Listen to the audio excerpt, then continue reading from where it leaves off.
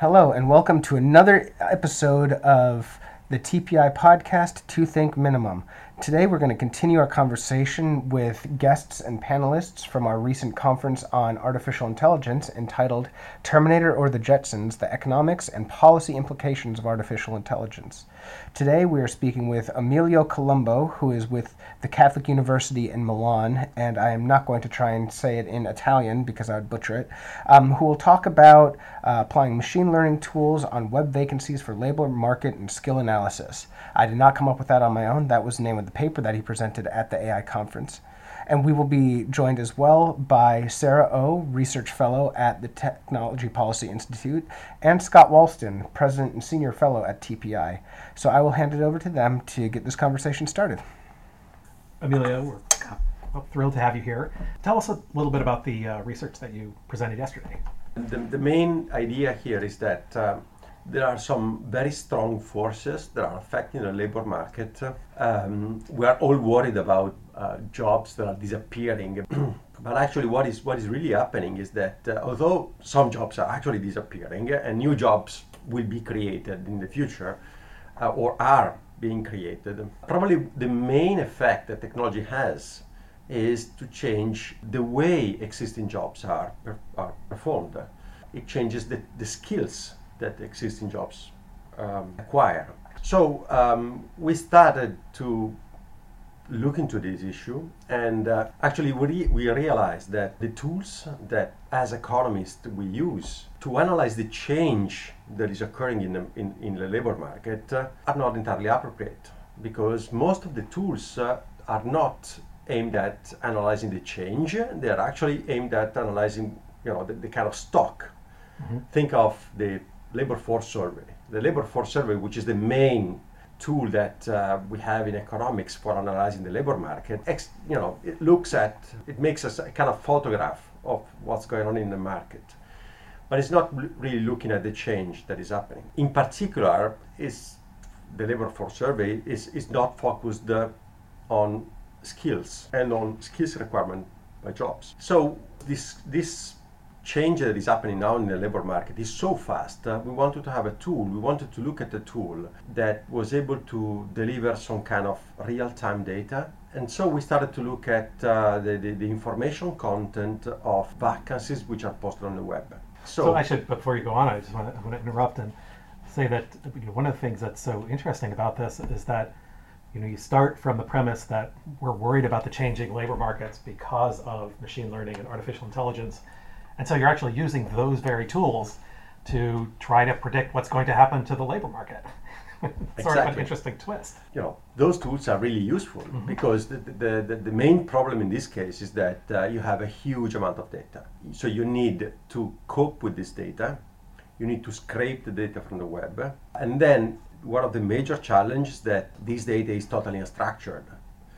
Because vacancies are typically, think of the title of the vacancy. The title of the vacancy is basically title in natural language of what the firm is, requiring, or what the web portal is actually posting. It is not classified into the standard classification of like the SOC in the mm-hmm. US. And the same applies to the content of the vacancy. The content of the vacancy is simply a piece of text. And because you have so many thousands and millions of those vacancies, you cannot classify those things by hand. So you need to have a machine to do it. And we are fortunate because there are a lot of advanced in textual analysis. I'm actually collaborating with a lot of computer scientists, which are designing the softwares to scrape, classify, and analyze the text. It's really a big effort because it takes a lot of expertise to do it. Mm-hmm. But then when you have the machine that is running, then you have a system that is able to analyze millions and millions of observations basically every day. It's just a matter of basically computing power, which we know that now is cheap in a way. So this is a tool that is actually able to tell what firms are requiring basically every day. And if you look at what is happening in each occupation, then you can analyze what kind of skills they require in each occupation. And firms are very detailed in their demand, because, for instance, particularly when you are looking for a technical job, then they typically mention the technique that is needed, the software that they want to be used. So you can identify the type of job that's being advertised and the exact skills that the employer wants to go along with that. Exactly. And you can actually add then the place where the job is posted, basically at the town level. So you can actually also have some kind of information about where some jobs are posted, where some skills are required, the kind of education which is required. Very often firms require some years of experience, and again, this is relevant. At the end of the day, you have a very granular type of information, which is very useful and has a lot of potential applications. So, for instance, think of somebody entering the labor market. Somebody has some skills. By plugging the skills into these tools, he or she can have the type of job for which those skills are mostly required. Or this kind of information is very useful for the education sector. Typically, when you need to design a course which is particularly aimed at the labor market, so tailored for the labor market, typically postgraduate courses, masters, executive education, these kind of things, you need to be fine-tuned with what the labor market is actually requiring right now. And those tools are able to tell you what kind of skills the market requires for certain type of jobs. So it seems like there are a couple of things. One is, in principle, you can get a more precise picture of what the labor market looks like right now, which is what Halvarian called predicting the present. But then you also want to use it to predict what types of skills are going to be in demand at some point in the future. Is that? Yes. Uh-huh. Yes. And what sorts of things are you finding so far? Well, I know you're at the beginning. What we are finding is, first, one of the things that really struck us was that how widespread is the need for what we call soft skills, and it was. Tell us what soft skills mean. Soft skills are basically kind of transversal skills. That basically are competence that enable individual to interact with the others and with the environment, like ability to communicate, problem solving. But the interesting thing is that soft skills are hugely required even on technical jobs, and that was a surprise for us because you can imagine that you need to have a lot of soft skills when you are working with a lot of people. Like a doctor needs to have a lot of soft skills because he's interacting with patients every day. But not necessarily those skills should be required by a programmer or by a computer specialist, but they are required. Which is so we have this idea that you can, if you want, as a programmer, you can just sit and never interact with anybody. The idea of a nerd, right? Exactly. But that turns out to not be true. No. On the one hand, this is because now this kind of technology is so pervasive that these jobs are required in different fields. So you need to interact with a lot of other individuals. But I think this also telling us something about the way we are designing our educational system, because we need to develop these kind of skills because they are incredibly important, okay, in terms of the changing nature of the job.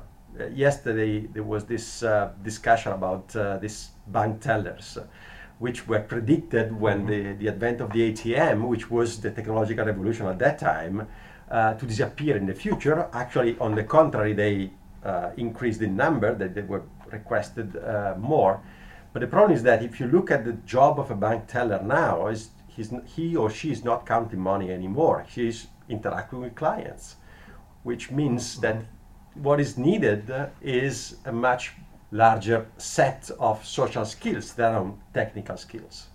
So, this almost it suggests kind of policies that are different from what we often hear. We often hear that policymakers want more coders and programmers, but that's not what you're saying, right? The things that will really differentiate us from ultimately from a machine is that we can interact with each other. Absolutely, yes. I mean, technical skills are certainly important, but they cannot define the entire kind of skill set of an individual because, well, on the one hand, because this is going to be risky, because very, very soon your technical skills will be outdated. And we observe this, that the pace of technology is so fast that I observed this as soon as Sarah came to work here. Mine were instantly outdated. exactly. So this is You don't know R? no. I mean, this is the kind of usual observation that we all have. But then, how can you cope with this? Well, you start to interact with Sarah, probably, right? So the ability to work with the others, which means also that you need to be able. You need to, if you think of a kind of career, when you are younger, you implement your skills, etc. But when you become older, you need to develop other type of skills because I cannot compete with, for instance, in my case, I cannot compete in terms of technical knowledge with my students because they know much more of the new skills that I know.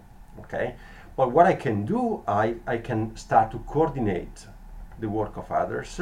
I can, because I have more experience, so I have more vision, so I can use my skills in a different way. But then I'm using a lot of interpersonal skills. Right, and it's also, another part of yesterday's conference where there were some papers on prediction versus judgment, and how the improved prediction didn't mean the end of judgment, but makes it more important. And I think that's partly what you're saying. You have the judgment, exactly, and the newer people have the skills, but not yet the judgment. Absolutely. Judgment is going to be very, very important. But again, judgment is not only something that comes out of a kind of technical education. It's also related a lot with experience, and you develop this over time. As a junior economist, I would definitely say that experience, you can tell the difference between someone more senior and junior. Like, oh, I've been down that road, don't go down that road, it's a waste of time on research. Yeah, or even like I've been to these conferences and I've heard all these papers. Those are things that you need time and experience to gain that judgment. At least in collaborative fields like research, where you Absolutely. can't do research like a robot. It is a group effort. You're learning from senior researchers and advancing the literature.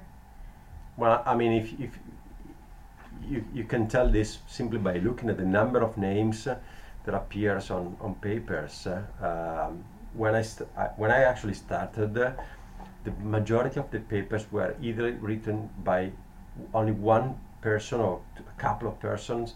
Now, because now there are more than 3, 4, but because the research effort is much more complex, you are mixing different techniques, different expertise, and it is amazing to see that, because you used to, everyone had to have single author papers, because otherwise how would you know what they are? But now papers have multiple authors. And of course, as somebody whose last name begins with a W, I've become increasingly worried about this, because my name ends up at the very end. Well, I mean, it really depends on. In my country, we had this kind of until a few years ago, we had this rule that you need to specify, basically the kind of authorship. If it was a multiple author paper, the authorship for each paragraph, basically. Okay, so it was. Wow.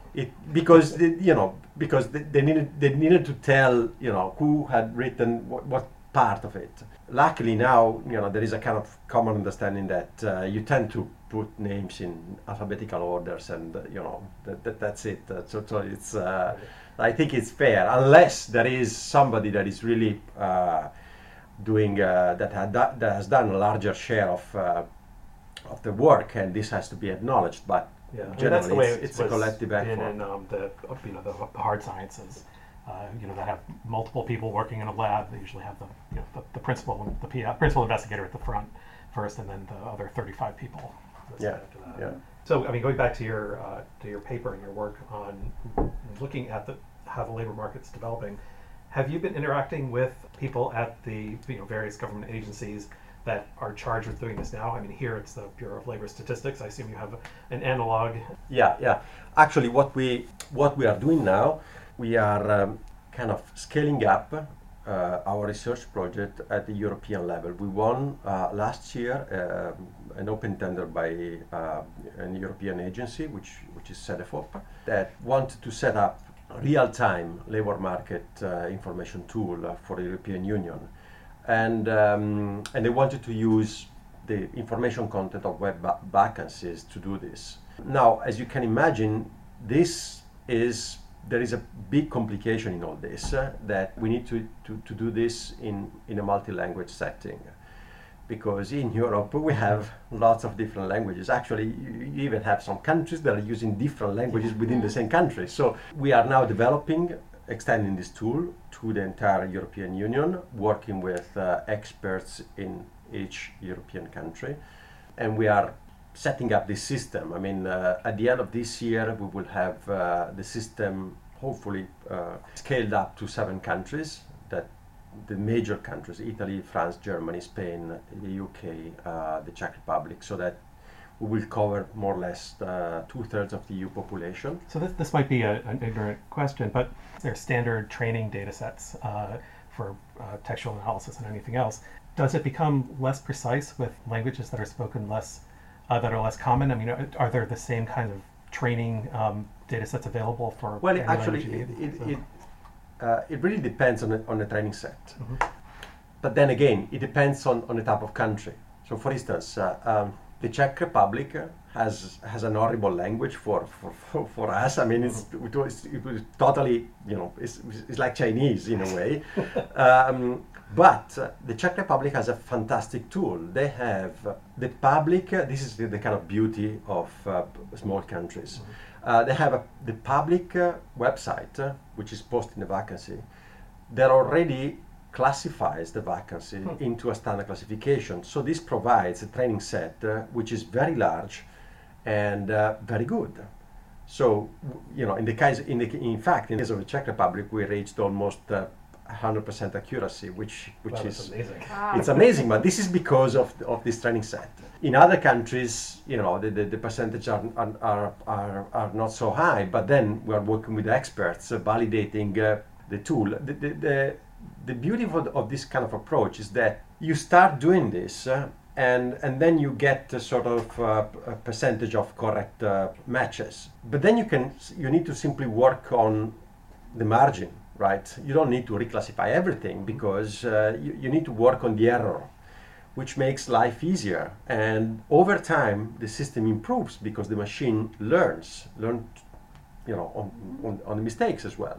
So, over time, the more information you get, the more the system becomes precise. So it will improve over time, and this is interesting. And then the other nice thing is that because the information is always there, even if you are making some mistakes, you can also always reclassify information that you previously misclassified, because you can always go back to the information that you retrieved.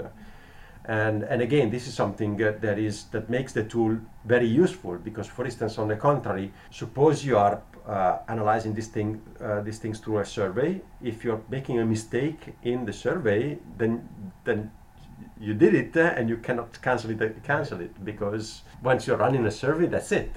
So under this point of view, this is really useful. For the historical analog, would the EU do surveys of labor employers?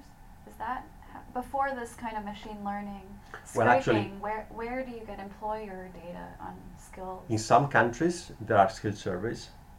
Few countries. The EU, through this agency, tried to do a sort of pan-European skill survey, but it proved to be too costly, because if you want it to be so precise and widespread, it is too costly. And repeated. It is too costly.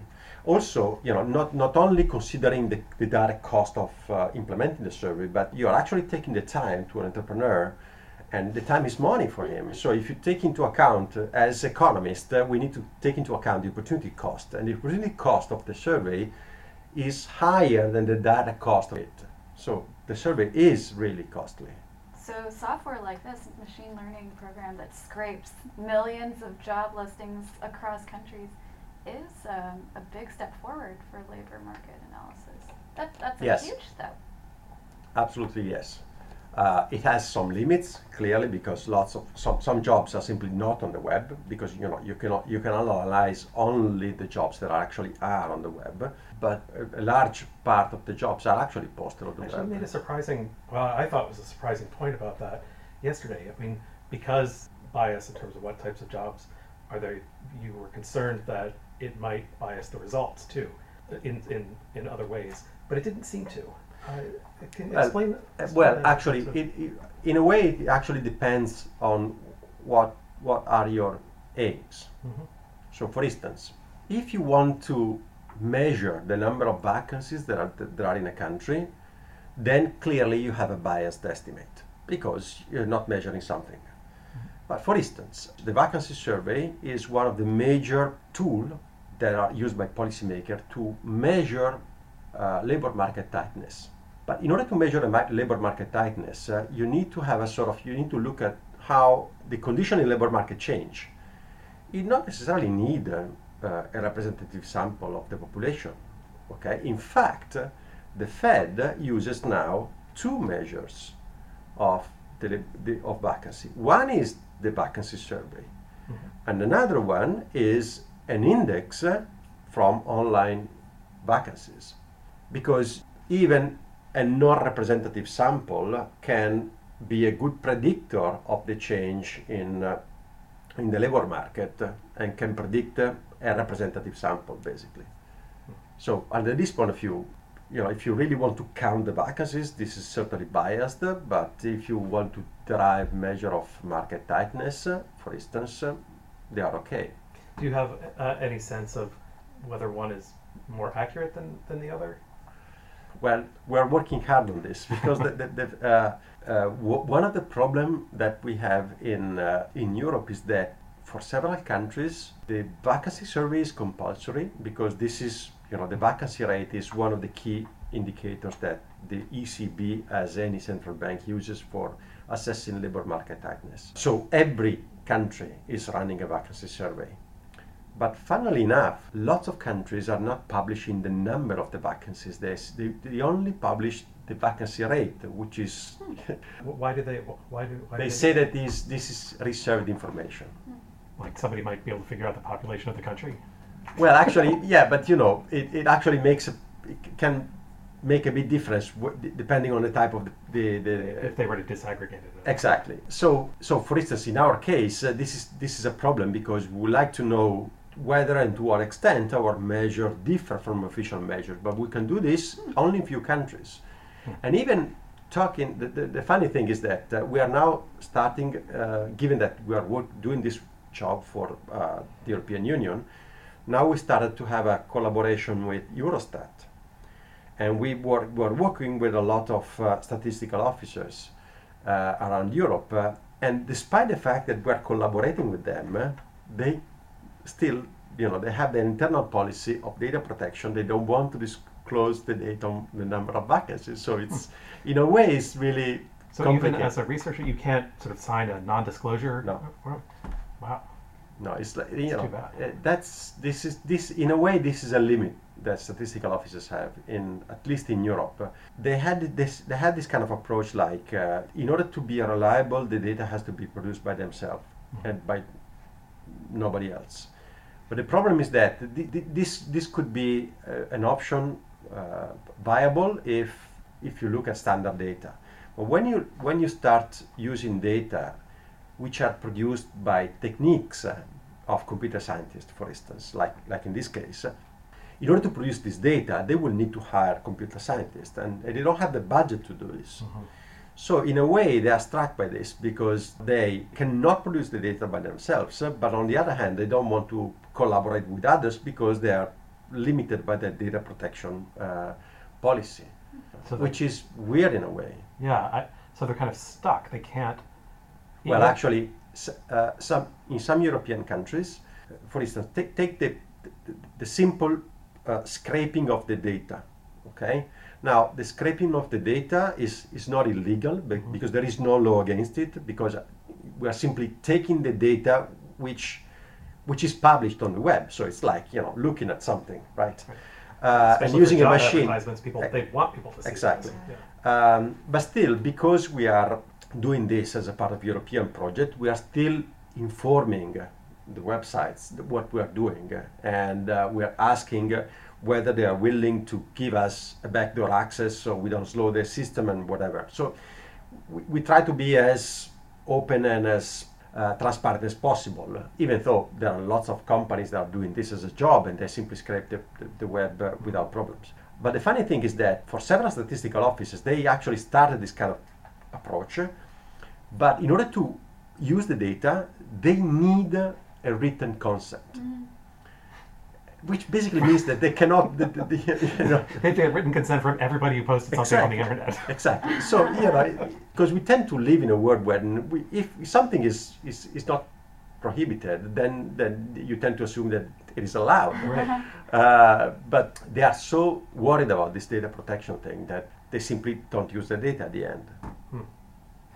So it seems like their measures, their indices, are going to become increasingly worse relative to what else is out there. I mean, even if you don't want to say yet that yours is better, someday it will be. It's that's true. I mean, I think in this kind of issues you need to be pragmatic. There are universities, for instance, which will be willing to cooperate with statistical offices. So why not? I mean, in a way, we are starting a collaboration. We'll see how this will develop. Also, you need to take into account the fact that statistical offices in general are terribly underfunded, at least in Europe. I think that's true everywhere. Which is a shame, because the world is changing so fast. We need more information, not less information. And because the world is changing so fast, we need up-to-date information, real-time information. So you need to develop different tools, different methods, and you need to be open on this. And I've found, I don't know about in Europe, but people that I've interacted with at BLS and BEA, they love what they do. And if they had more resources, they would do a lot of interesting Absolutely, things. yes. I mean, the people in these offices are very smart and very good, and with more resources, they would certainly produce much better results. But I mean, we hope that in the next month we will improve our collaboration. So maybe something more will be added to the knowledge. At the end of this project, the idea is that this project will end by 2020, but at the end of it, everything will be made available to the research community. So the data will be made available, but also the programs, because we are doing everything in open source, and everything will be released. Then this is going to depend on the choices of the agency. But at the end, the idea is to have a portal where this data is available to everybody.